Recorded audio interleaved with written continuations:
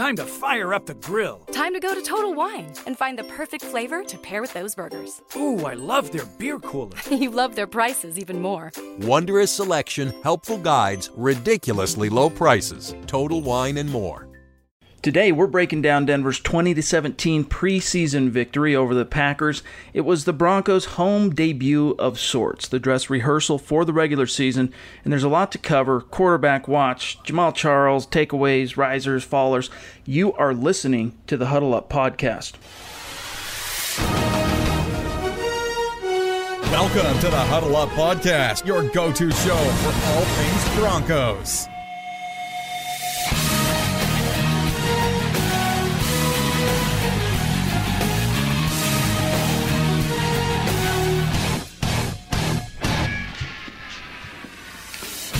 Welcome in, everybody, to the Huddle Up Podcast presented by Mile High Huddle.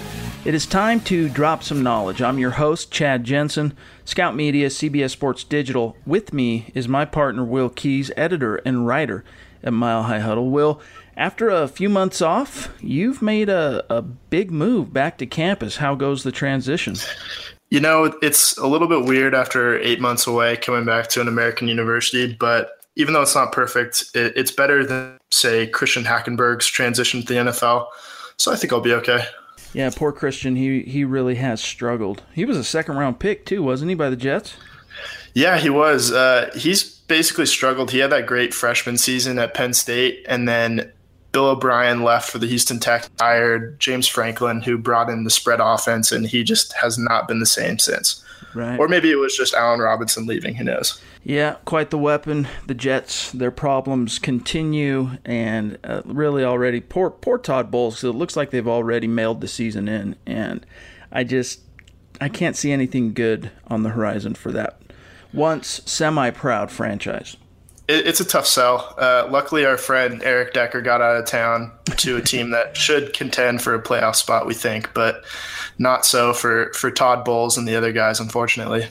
Well, congrats on your move back to campus. Best of luck with school as you finish up your education. And today's episode, we're proud to announce, is brought to you by MyBookie.net. Now, MyBookie.net is all about the excitement of making accurate sports predictions on your favorite teams without having to risk any funds. It's totally recreational, and there are all kinds of prizes. In today's climate, the fantasy industries have made watching football a lot more interesting, so go to mybookie.net and compete for great prizes totally free. Now, Huddle Up is here to give you a deep dive on your favorite team, the Denver Broncos, and we need your help. We can't grow without you. Every week, we ask you to rate the show on iTunes and on Stitcher if you're an Android user, and there's a big reason for it. Helps us to grow, helps us to reach new listeners, and we love it that you're listening. We love it that you're subscribing. We're not complaining, but if you haven't, take a second and rate the show and leave a comment, whether it's on iTunes or Stitcher, because what we're going to do for the next 2 weeks is we're going to take the best comment that is made, whether it's on iTunes or Stitcher. We'll figure it out. Maybe we'll do one for each platform, and we're going to give away a Mile High Huddle VIP premium membership to the person with the best comment. So get there, make it good, give us a great rating, make it a great comment, and we will announce the winner in a couple of weeks. We appreciate you. Now, follow the show on Twitter at HuddleUpPod and at Mile High Huddle. Also, take a second, make sure you're following Mile High Huddle on Facebook, because from now until January or February, if we're lucky, Broncos football is officially back, and we're going to be dropping knowledge several times a week. You're not going to want to miss a single episode. All right, so it was the dress rehearsal for the regular season, and while it was far from perfect from the first team units, we did learn quite a bit. The Broncos made their home debut against the Green Bay Packers, and of course, the last time the Packers were in town, they got embarrassed by the Broncos in 2015. It was Aaron Rodgers' worst game of his career, held to whatever it was, 77 yards passing, and just brutalized by the Broncos' pass rush.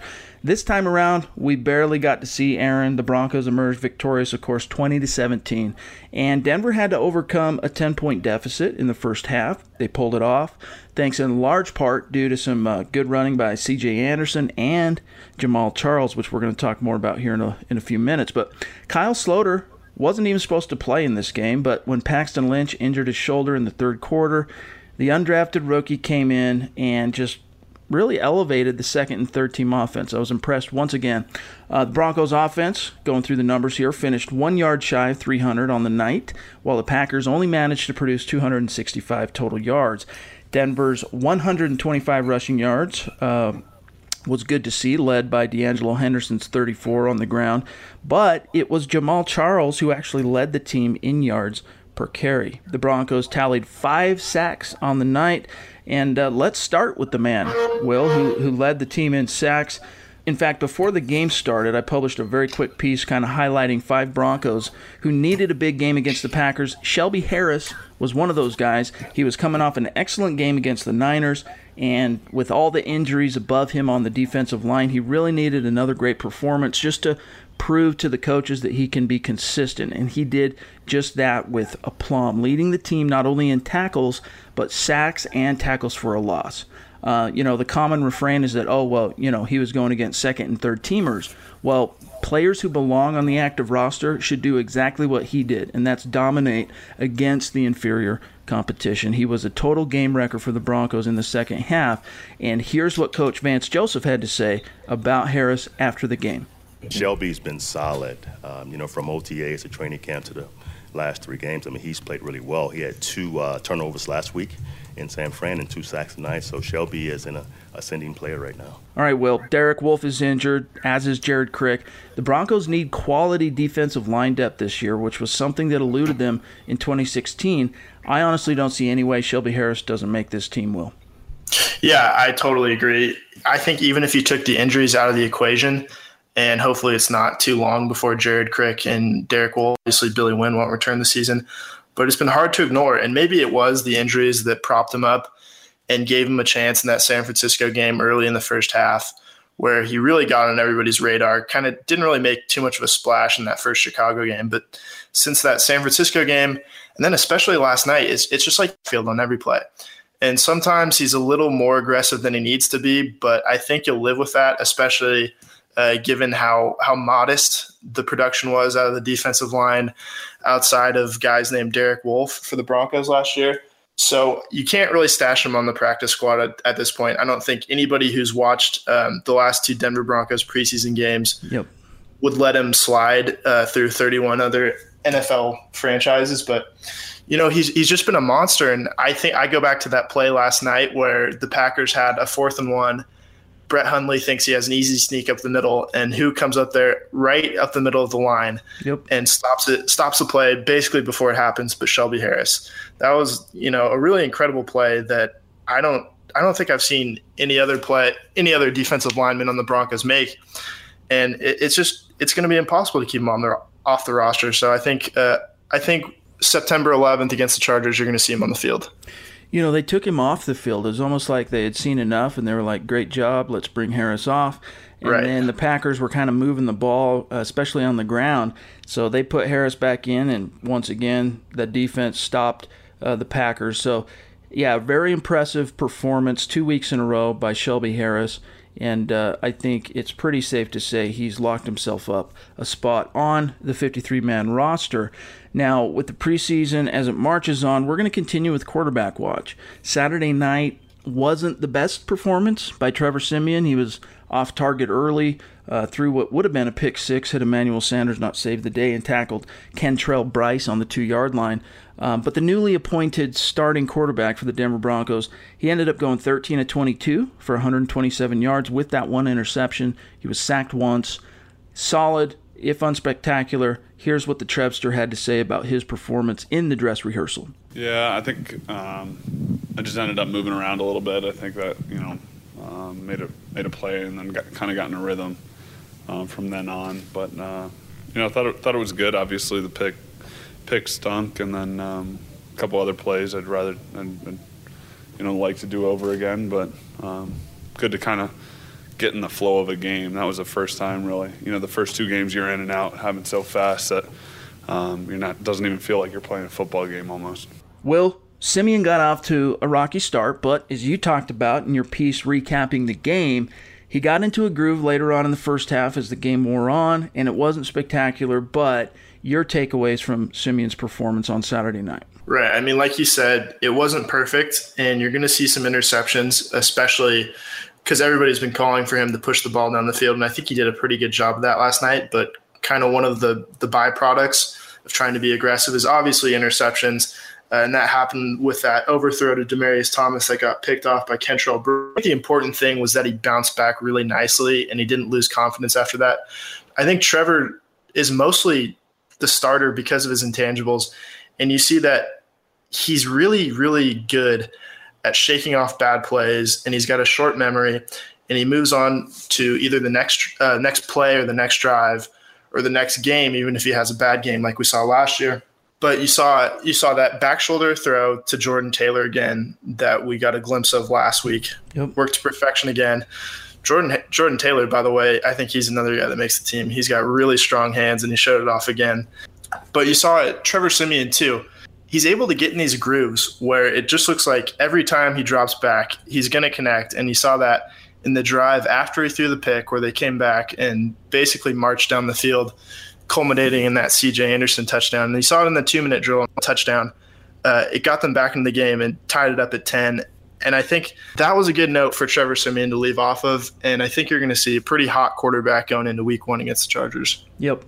I think, if you go back to the Niners game where he came in second behind Paxton Lynch, and it was really this is where the decision is going to be made. He played with a chip on his shoulder, and he played with some emotion to his game, which honestly, you go back to last year, he was Cool Hand Luke. He was the guy that was constantly unperturbed. Everyone talks about his poise. And I thought he last week was able to harness and utilize that emotion in a way that helped him on the field. And I think the coaches, it's incumbent upon them to constantly, as they're going through film, as they're critiquing his technique and all his reads and how he's reading the field and everything, I think they need to try and continue to find a way to keep him motivated. Not that he's content. I'm not saying in any way that I perceive him being a guy resting on his laurels.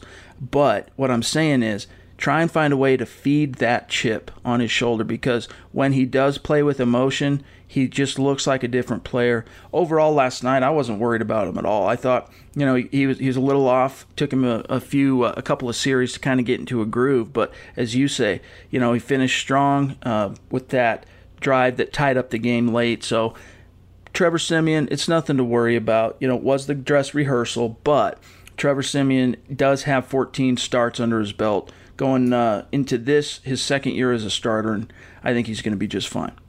And it's worth noting the knocks on him is that people like to call him Kyle Orton 2.0, and I think we've talked about it, that's entirely inaccurate and a really lazy comparison. And I think he showed that with that 16-yard scramble where it looked like he was going to be sacked, and then I think he juked out, I don't know who it was, maybe Mike Daniels, right, on a scrimmage, and then takes off for a 16-yard run. And I think in the post-game conference, he talks about when he has like a 11, 12, 13, 14, whatever yard run, it feels like it's 65 yards, but I don't know. He looks pretty spry, and I know he's not Paxton Lynch. He's not gonna take off for any 20-yard touchdowns or anything, but he's got the requisite athleticism to keep the Broncos, even if they're off schedule, to pick up some first downs with his legs and kind of extend plays. So I think that's a good facet to add to his game going forward. Definitely underrated athleticism and an ability to buy time and move around in and outside the pocket. I think you're going to see him, Trevor Siemian, play with a lot more confidence in the pocket this time around with the changes the Broncos made to the offensive line. Now, moving on to Paxton Lynch, Kyle Sloter. Of course, Lynch entered the game in the third quarter. He only ended up playing a handful of snaps before he injured his shoulder. He only tossed 2 passes, completing 1 for 9 yards. And after the game, Coach Joseph said that Lynch is going to get an MRI on Sunday, which is today, the day we're tracking this episode. But it's currently not perceived as a serious injury by the team. On the broadcast, I thought it was interesting that color analyst and former Broncos quarterback Brian Griese said that, to him it looked like it could be a serious labrum issue, but the team doesn't seem too concerned. They're going to play it safe, though, additional testing, and we'll let you know how that goes. So check out milehighhuddle.com for an update on that. But Lynch's injury, of course, gave way to Kyle Sloter, who, again, was not supposed to play on Saturday night. This is an undrafted rookie that just won't go away. And it's really forcing Joseph and the Broncos to talk about it. Up to this point, Sloter, I thought it was interesting, hadn't played for more than about 10,000 people in a single game in both of his first two preseason actions. But you compare it to Saturday night at Sports Authority Field at Mile High, almost sold out, about 74,000 fans in attendance for the preseason home opener. So Broncos country clearly loves their team, and I could tell at first that Sloter was a little off balance, is a little, obviously didn't anticipate playing in the game, but didn't take him long to shake the jitters, hit Hunter Sharp for that 21-yard touchdown strike. Beautiful, just dropped the ball right in the bucket, touchdown. And I know it's inferior competition, but the sad truth is we haven't seen Paxton Lynch make throws of that caliber. And at every turn, Sloter is outplaying Lynch, but unfortunately, as Coach Joseph said after the game, Sloter's position on the team remains as the third quarterback. Here's what he said. No, it's a minor injury, as we know, of now. So moving forward, if it's something different, we can discuss that. But right now, nothing's changed. Trevor's 1 and Paxton's 2. He stands where he's standing. He's our third right now. No, he played well again, and I've been impressed with Kyle. I mean, he's been really solid through camp and through the 3 games we've played. But he stands where he stands. All right, Will, and we got a question or two about this in the mailbag, so let's just address it now. Even if Lynch was lost for the season, I don't think the Broncos would keep Sloter on the roster. They'd likely end up looking for a veteran fail-safe to back up Trevor Siemian. I think the Broncos will try to keep Sloter, but they will risk him to the waiver wire a week from this coming Monday. And it's a damn shame because the kid has outplayed the first rounder. There's different angles that go into this situation. The Broncos' investment in the first rounder, the pride aspect of not wanting to publicly have to address, how an undrafted rookie is beating out this first-round pick that you gave up a third-round pick to trade up and acquire. So once again, Sloter finished with the highest QB rating of the team, 118.5, very impressive. Maybe the practice squad will, but let me put it this way. I won't be surprised if another team claims Sloter with how well he's played when the Broncos end up waiving him. Yeah, so Vance Joseph already said that they're going to keep 2 quarterbacks on the roster after the cut down. But I don't know if you saw this too, but I read that it was just a bruised shoulder for Lynch right now. So I don't know, maybe when this podcast comes out, there will be a few more details and we'll have a timetable on if he's even going to play on Thursday against the Cardinals. And if not, then we're going to see a whole lot of Kyle Sloter. But maybe that's not a bad thing because I actually really like him, but I think he's got that killer instinct that we've been wanting to see from Paxton Lynch kind of since that Tampa Bay game. So it's refreshing to see that out of a backup quarterback for the Broncos. But I think where he runs into trouble is he takes a lot of chances, and I think he's sometimes, this is kind of the give and take of Kyle Sloter, but he's willing to push the ball down the field, obviously, and sometimes with huge rewards. But he's had a lot of drop picks, and he throws in the coverage a lot. We saw it at the end of that Packers game last night where I think one of their rookie defensive backs undercut the ball and then dropped it, forcing the Broncos to punt. And then fortunately, Lorenzo Das came up with the interception to end the game. But we see that he likes to take a lot of chances, and sometimes you get that 21-yard touchdown pass to Hunter Sharp. Sometimes you get that deep ball to Isaiah McKenzie. And then sometimes he just forces it up and throws into places he shouldn't. And I think right now he's kind of getting lucky because he's playing against third and fourth stringers. Yeah. And so I think it would be wise if Paxton Lynch has to miss a few weeks to go with a little contingency plan. I don't think that's going to be Colin Kaepernick just to kind of shut the door on that, given what we've heard out of the Broncos front office recently. Yep. But, hopefully by the time the Broncos kick the season off, Paxton Lynch's shoulder will be healthy. We see 13 and 12 in the lineup, and then hopefully they figure out something to do with Kyle Sloter. Maybe they can chance it on waivers. Probably not. But either way, the story of Kyle Sloter has been fun to watch, and so he'll get a chance somewhere, I think. The waiver wire, John Elway, of course, was talking about this during Saturday night's broadcast, but the waiver wire is going to have an unprecedented over 1,100 players on that Monday following the final preseason games. So there's going to be a few quarterbacks in that mix that the Broncos will likely consider whether Paxton Lynch is absolutely healthy or not. I know Joseph said that they're planning on rolling with 2, and I'm sure they'll probably roll stick to that, but they will, if they see someone that they really like or feel like could bolster their situation. I won't be surprised if they do end up bringing in a veteran. But Kyle Sloter, unfortunately, he's just not in the plans this year, and there's politics and different things that go into that, roster math. And again, you do have to focus and talk about the fact that he is playing against mostly third-team competition, and those guys, by and large, are going to be on the list of 1,100 plus on that waiver wire on Monday. So, as exciting as he is, and he's got, I think, a lot of potential, and there's a lot to like about him, he's just not anywhere to a point in his development quite yet where the Broncos feel the compulsion or the need to keep him on the roster. And what also goes against him, unfortunately, is the fact that both of Denver's quarterback options are young guys who, even Trevor Siemian, relatively inexperienced. So if the Broncos were to roster 3 guys, it would not be an undrafted rookie who has not played a single snap in real NFL football. It would be someone who brings something different to the table. So, we'll still wish him the best of luck. I do think the Broncos will continue to plan on keeping him on the practice squad. The question will be whether or not another team claims him. And I wouldn't be surprised, Will, even if it does remain just a bruised shoulder for Paxton Lynch, it is his throwing shoulder. So the game, it's a pretty short turnaround, Thursday night for the 4th game. I would expect to see a lot of Kyle Sloter on Thursday night, if any, of Paxton Lynch. And I think that's kind of a win for the fans because I think 60 minutes of watching the slope machine field is 60 minutes well spent. So I think we're going to have a good Thursday night.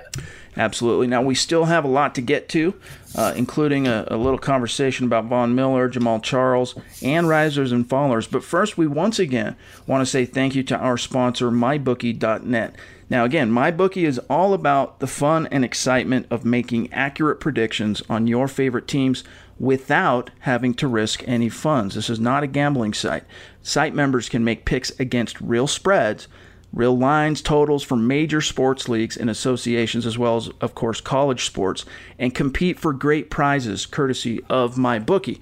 MyBookie.net is the greatest, most professional, and totally free, most importantly, 100% recreational sports prediction service you can find on the web. So instead of the typical head-to-head challenges and handicapping contests, MyBookie.net goes beyond the basics and offers members a true betting platform that will make users feel like they were in a real betting site. So unlike most betting services, MyBookie.net is, again, completely free, and it allows you to make daily predictions and bets and win real prizes at no risk or no cost to you. So again, MyBookie.net is not a gambling or a play-for-money site. It's a free sports wagering website built for millions of sports fans to provide them with a platform to participate in picking games, predicting scores, and competing for free prizes without risking any money. Just like your office pick'em contests and fantasy football, MyBookie brings a deeper enjoyment and excitement for in watching our favorite teams by increasing the stakes. It is fun. So for no cost, you get to make predictions, you get to qualify for prizes, and it's absolutely free for all users. And of course, we say thank you to MyBookie.net for sponsoring the Huddle Up podcast. All right, now let's talk about Von Miller. The Broncos have been very cautious with their star player this summer. They haven't wanted to risk him unduly to injury, and on Saturday night, in fact, he only played 11 snaps in his preseason debut. But talk about production. I mean, Miller recorded a tackle, a sack, and a tackle for a loss in those 11 snaps, and I think he taught Packers right tackle Jason Spriggs, who is a young player, a lesson or two about defending the edge. I mean, Miller's spin move is just absolutely ridiculous, Will. Defenders simply have no defense for that speed and that quickness, and frankly, just the variety of tools that he deploys in his pass rush. They just never know what to expect. And if you look at Miller's career, I mean, there's really only 2 accolades that he's yet to notch to the old belt. He's yet to actually win Defensive Player of the Year, and he's never led the league in sacks, although he's come close. In fact, last year, he finished as the runner-up in both those categories.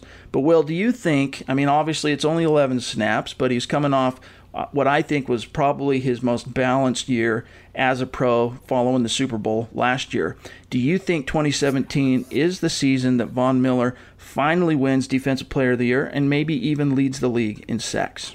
I think there's always a really good chance of that happening with Von Miller, but it's going to be a lot tougher than last year. And I think a lot of that is due to guys like Justin Houston. Looks like he's going to play the full season. And remember, he started the season, I think he was either on the IR return list or maybe the PUP list. So he missed a good chunk of the beginning of the 2016 season. And J.J. Williams, in those 2 games, he wasn't even, the J.J. Watt that we're used to seeing. So if he wants to win that sack title, he's going to have to beat out guys like Vic Beasley, who was the winner from last year. I don't know if he gets there again. Thanks, Ty Sambrailo. Yeah, exactly. Michael Schofield versus Khalil Mack 2.0. Speaking of which, Khalil Mack's always going to be up there in the sack race. Yep. Obviously, Justin Houston, if he plays a full 16-game slate. And then obviously you can't count out guys like Jadeveon Clowney or J.J. Watt. I don't know if either of those guys combine to get more sacks than a duo like, I don't know, Justin Houston and Von Miller in the AFC West. But that's a pair that you've got to watch out for. So yep. I think the key for Von Miller personally is Shane Ray is going to have to be healthy and productive on the other side, so they can't keep stacking the line against Von Miller and keeping in a running back and a tight end or whatnot to chip him. But Houston, Bosa, Watt, and then Mack all kind of have modest years, or they don't get quite the sack totals that we're used to. And then Shane Ray's big force like DeMarcus Ware was on the other side, at least when healthy. I think he's definitely got a chance. I don't know if it's going to be 30 sacks like he said, but right to maybe like 2012 where he was approaching 20 sacks, where I think that year he probably should have been Defensive Player of the Year too. Definitely his most productive statistical season, 2012, where he finished with 18.5 sacks. And, to answer my own question, Von Miller is still in his prime, and I think this year is as good as any opportunity he's going to have to, add those last 2 accolades, I should say, on his hearth at home and his trophy chest, so to speak. So I'm looking forward to him this year, and I agree with you that some of that will have to do with the development of Shane Ray and whether or not he takes that next step. But Von Miller, one of the premier players in the league, arguably the best defensive player in the year or in the league. And the only reason I don't say he is the best defensive player in the league is because I do think that there's a real conversation to be had between he and J.J. Watt. But one other thing I want to move on to before we get to risers and fallers, I want to talk about Jamal Charles, because we've all been waiting on pins and needles to see him in action. Basically months and months of rehabilitation, the Broncos taking it slow. Charles finally made his debut in the orange and blue versus the Packers, and frankly, Will, he was everything I expected him to be. Now, just listening to him speak this whole offseason, reading between the lines, reading his tonality, I felt confident that he is a man on a mission and that he was going to shine in his opportunity. Charles entered the game, touched the ball 6 times total, 4 carries for 27 yards, averaging 6.8 yards per tote. He also contributed 2 passes, or 2 receptions, I should say, for 15 yards. He looked twitchy, he looked explosive, and honestly, he looked hungry. I think he's still really pissed off about how the Chiefs released him earlier this year. But was it enough to earn a place on the 53-man roster? Here's what Coach Joseph said following the game. I thought Jamal was impressive. I mean, he hadn't played football in almost a year and a half, so to take the contact, to find open space the way he did, caught the ball well, his protections were good. So I was impressed with Jamal. I was hoping he looked like that tonight, so I was pleased. Yeah, Vance, just to kind of clarify everything that's out there, you are planning on Jamal's good to go for the Chargers. For the Chargers? You mean in 2 weeks? Yeah, I hope so. Absolutely. All right, Will. Charles brings an element, I agree, to the Broncos offense really maybe that C.J. Anderson just can't. And you add to that the veteran savvy that Charles brings to the table, which we saw in his pass protection, destroying that one defensive end on a chip and then picking up a blitz inside. And I think it just portends great things for 2017 if he can stay healthy. And I guess really that's the rub, Will, because that few amount of snaps, as confidence inspiring as it was, it's still, he still has a long way to go to prove that he can stay healthy. But it sounds like the Broncos are going to roll the dice on Charles and his surgically repaired knee. It was kind of a weird thing to watch this offseason because we were all so excited after the draft when they kind of signed Jamal Charles out of nowhere. It was such a celebrated move in early May. And then the longer we got without seeing him on the field, the narrative kind of started that, well, Jamal Charles might not make this team. And honestly, going into last night's game, I was really nervous and I was kind of holding my breath to see what he would look like in a Broncos uniform. Yep. And I think he put all those concerns, the ball for 7 yards the first time. And then he caught a few passes. Like you said, he stepped up in the pocket. And even though Trevor Siemian got sacked, he put his hat on Joe Thomas and pushed him back. He looked like he had the best punch on that team, even with all the offensive linemen. So That was nice to see. He's definitely a do-it-all veteran running back. So I think his spot's definitely locked up on this 53-man roster. I think Stephen Ridley's probably the odd man out in that case, unfortunately, although he's looked really good in this preseason and definitely in training camp, so I think he'll find a home elsewhere. Charles can do it all, and he showed it last night. It's almost an embarrassment of riches right now at running back given the emergence of D'Angelo Henderson, because you're probably only, especially with Andy Janovich, you're only going to activate 3 guys on game day. So that's going to be kind of a story within this greater story of who makes the team at running back. So you're going to have probably Anderson, Charles, Henderson, and Booker. And right now, I don't know how you can keep either Henderson or Charles off the field. So I think to start the season at least, Booker might be the guy in street clothes on the sideline. Yeah, it'll probably take him some time. Broncos will they won't rush Booker back into action, give him a couple weeks to acclimate while Anderson, Charles, Henderson carry the load. And we'll talk more about Fallers and Stephen Ridley here in a minute, but sadly, I do have to agree with you on that. But, when you go back to Charles' game against the Packers, the one play, of course, that really scared everybody, and at first I thought it was his knee because of those 2 cuts he made. And, of course, I'm talking about the play in which he sustained that shot to the head, in which the Broncos had to take him into the medical tent and diagnosed whether or not he had a concussion. Fortunately, he returned to the field. He was fine. But there was that 5-10 minute gap of time in which we didn't know if they were evaluating his knee or if they were evaluating him for a concussion or something else. And just the way he cut, it wasn't quite as firm of a cut to these 2 different jump cuts that he made, and it just kind of looked like, I don't know if anyone remembers the first time Jamal Charles tore his ACL. It was basically running out of bounds, and you looked at that play, and I think if I recall right, he actually ran over or stepped on like the first down marker out of bounds, and even watching it then, you didn't think that was the type of play that would result in a guy blowing out his ACL. Those cuts in which he sustained ultimately that shot to the head, those were a little bit more scary looking cuts, but he was fine. It ended up being his head. So the more opportunities he gets to see the field, and as he talked about after the game, playing live bullets, I think the more confident we'll all become that he can hold up and that his knee is 100%. But it sounds like the Broncos, of course, are absolutely confident in that, at least for now. So let's get to the risers and fallers, and this time we'll start with our respective fallers. You lead the way. 5 guys whose stock you feel like took a hit on Saturday night against the Packers. Yep. So starting off, I'm going to go with left guard Max Garcia. He got beat a couple times. He got beat on, I think it was Mike Daniels who got inside of him and then drilled Trevor Siemian, whose pass fell errant as a result. So Max Garcia has struggled in pass protection all preseason, and I don't see any way that they don't start Alan Barber to start the regular season. We've heard some rumors surrounding Max Garcia, but I don't know how much credence we can give to those right now until they seem substantiated. Elaborate on them in case our listeners have missed it.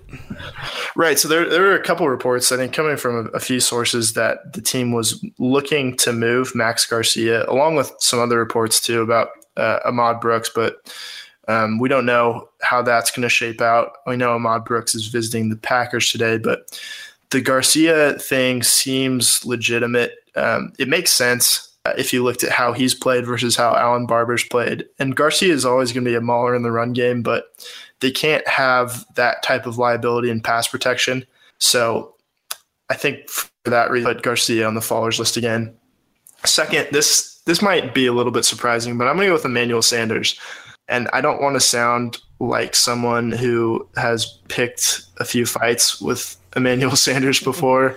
And I think everybody knows who I'm talking about, but it's just been kind of for him. He had that, he was cited for, I think it was reckless driving earlier in the week on the way to practice. And then today in the game, last night, but Trevor Siemian missed him, and that happens. And Sanders, his body language is just, it's annoying. I think it's just kind of obnoxious. And it kind of reminds you of someone like T.O. or I don't know who else, but it's not what you want to see. And then Siemian goes back to him, fires a ball deep down the right sideline, and Sanders can't come up with it. So I think that's kind of like a bad 3-strike week for Sanders between getting cited for reckless driving on the way to practice, never something not how you want to start your day typically, in my opinion. And then kind of causing a scene when Trevor Siemian missed them. It happens, and it's the preseason, so chill out, Emmanuel. And then when he finally does get a pass that hits him in the hands, he can't reel it in. So Emmanuel Sanders, second follower. Third, this is also maybe a little surprising given the fanfare that surrounded him last night, but Menelik Watson, he's definitely a riser in the game of life because he proposed to his girlfriend, who is now his fiance, in the middle of the game. Congrats. Right, but he did get beat again at tackle on the same play that Garrett Bowles got beat that led to a Siemian sack. So a little concerning, but I think as long as he's serviceable and they can help put someone like Jamal Charles or C.J. Anderson or a tight end and give him a little help on the right side, I think he'll be okay, but not what you want to see. And then fourth, I think he's on your list too, but D'Angelo Henderson obviously led the team in rushing, but I think you're seeing a couple cracks, and those were his fumbles. He fumbled out of bounds, and then he lost the fumble. So I think we're seeing that he's not the perfect running back, so we'll hold off on measuring the gold jacket for now. But if he can figure out his ball security issues, he'll have no problem getting carries in the regular season. So he's the fourth faller, but fifth, and I got to keep him on until he proves otherwise, but it's Brock Olivo. So the special teams weren't disastrous last night, but it seemed like every positive play had a yellow flag attached. So I think if we can get a decent return game out of the special teams, Brandon McManus keeps knocking those field goals down the uprights, and then Riley Dixon keeps doing what he's doing, I think they'll be okay, but they got to clean up the penalties, and they got to break down before they hit those kickoff returners to stop those long gains. But Brock Olivo, until he proves that, unfortunately, he's my fifth faller. Hard to argue against that. I mean, the one thing going in his favor is that his special teams units feature many players who aren't going to be in the league. Right. A little more than a week from now. So that's the one. If it's going to give you any cause for hope that everything, that Olivo's at least still on the right track, it's that. But yeah, definitely a situation for concern. You got to wonder what's going on there. Henderson, the big knock on him, of course, fumbling and size. But he's 5'7", he's 208 pounds. I think he has the requisite size, if needed, to be a workhorse in this league. Maybe not a 30 carry a game type of guy, but he's a guy, if the Broncos needed him to, I'm confident they could feed him 15, 20 times a game, and he could hold up physically. But you saw, as you say, some flaws in his technique there with how high at times, and you just can't do it when you're running through the hole, carrying the ball so high, and just kind of swinging his arm out a little too wide and easily gets knocked out, fumble, twice in the same game, and that's been the knock on him, and one of the reasons why, aside from the level of competition concerns at Coastal Carolina, that he fell to the 6th round. So hopefully, he got a good talking to on the sideline by Eric Studesville in game, and I'm sure he's going to get razzed and coached up a lot more during the film sessions, but that's definitely something to keep in mind. And for me, my 5 guys, Stephen Ridley. Unfortunately, one of the biggest things going against Stephen Ridley is, as well as he's performed by and large since donning the orange and blue, he has mostly been restricted to playing behind the third-team offensive line, and it just hasn't served him well.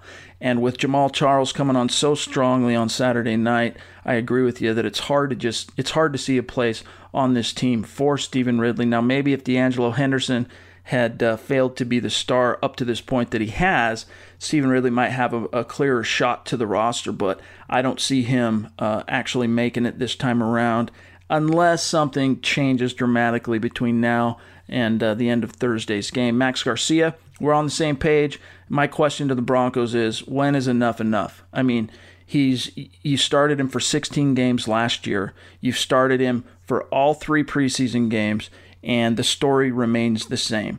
He can get it done at times as a run blocker, but as a pass protector, he puts your quarterback at risk. He puts your team at risk. You can't trust him.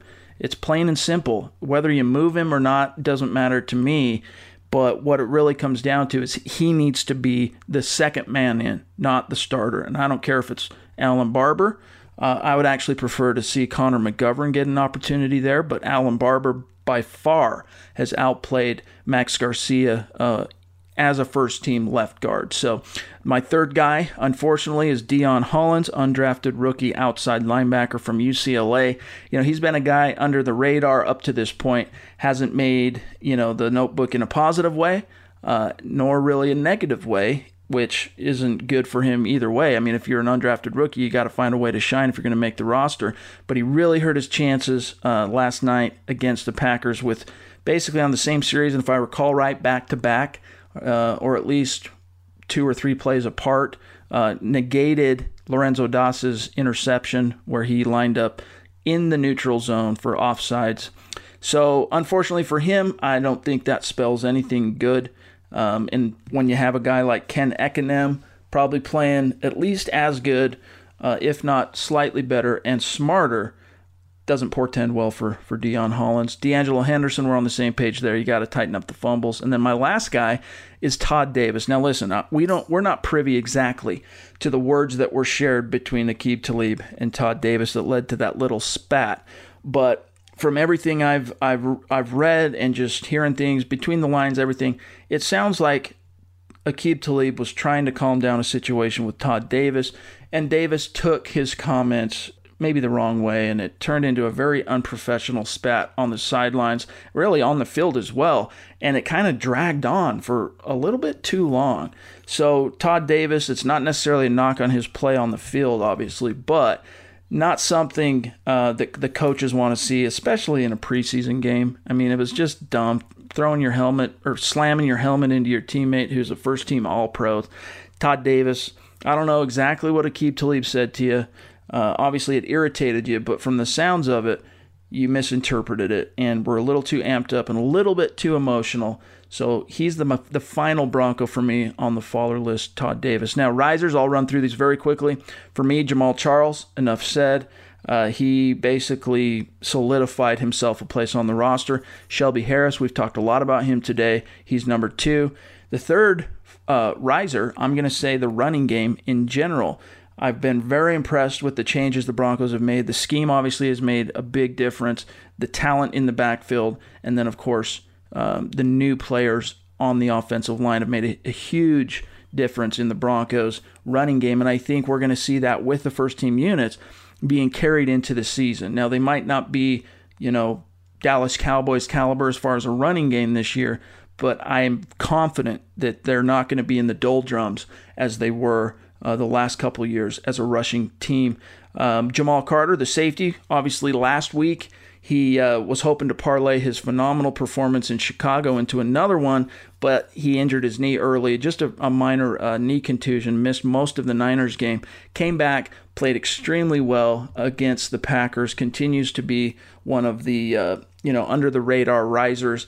I think he's another guy, even though he's an undrafted rookie, I think he's a guy the Broncos are going to have a hard time not carrying on the roster. And then lastly for me is Brendan Langley, Denver's rookie third-round cornerback, who has not really made much of a positive impact up to this point in the preseason games. They have been giving him a ton of reps. I mean, they're trying to get him as much experience as possible, and it's looking like it's starting to pay off a little bit. There were a few lapses that I noticed in the game, and I've only watched the game one time, so just for the record, I haven't gone back and really studied the film, but upon the first watching of the game, there was a couple of lapses, but I was really impressed by Brendan Langley making an open field tackle, in particular, also as a kick returner, 28 yards.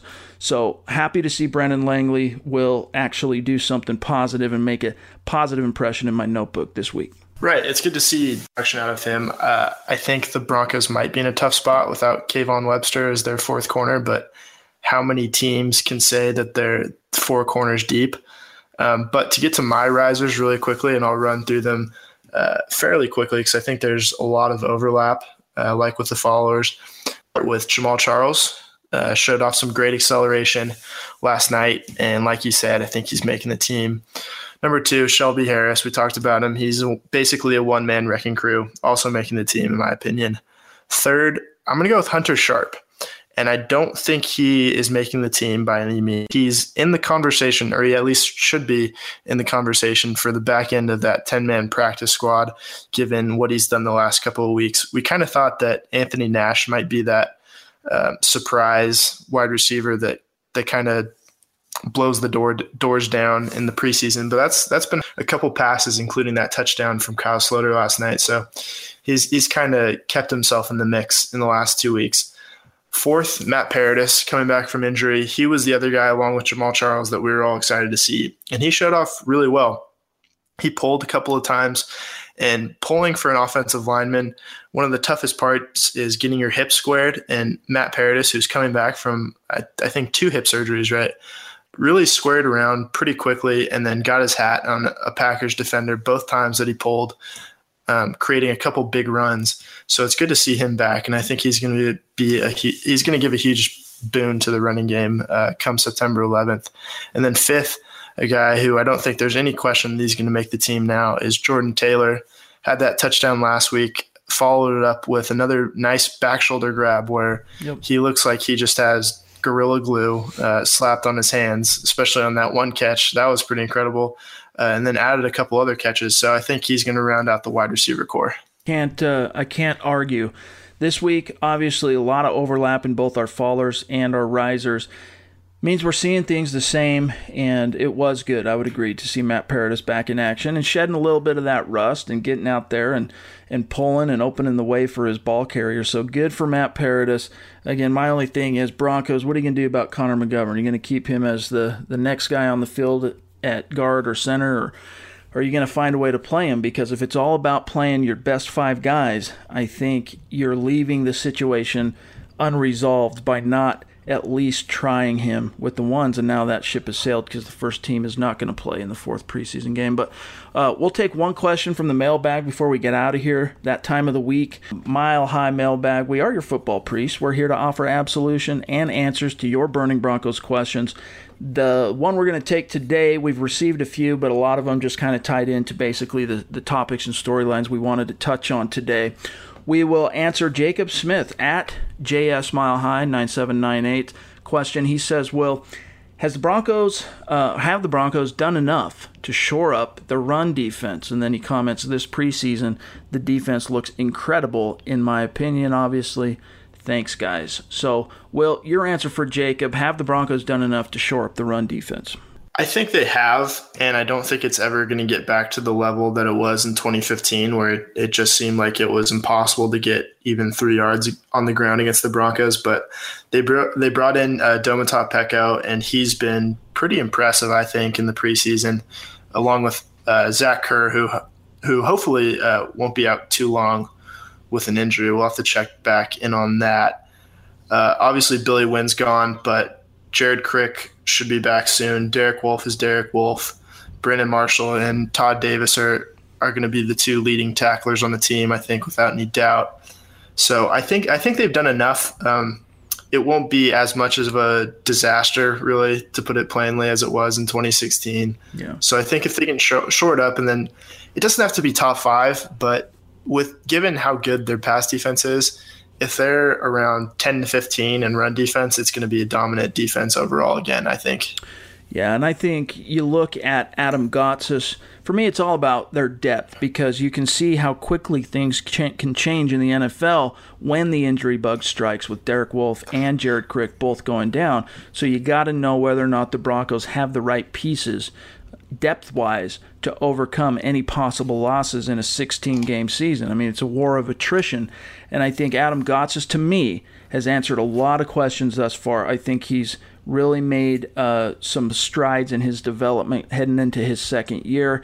Zach Kerr, of course, hurt his knee. It's not believed at this point, at the time of recording this episode, of being serious, but hopefully it isn't. And if it isn't, I think the Broncos at the backup defensive end, the 5 techs, including Shelby Harris, I think the depth's there for them to continue to be stout against the run. Domata Peko, I mean, he has been absolutely phenomenal for the Broncos.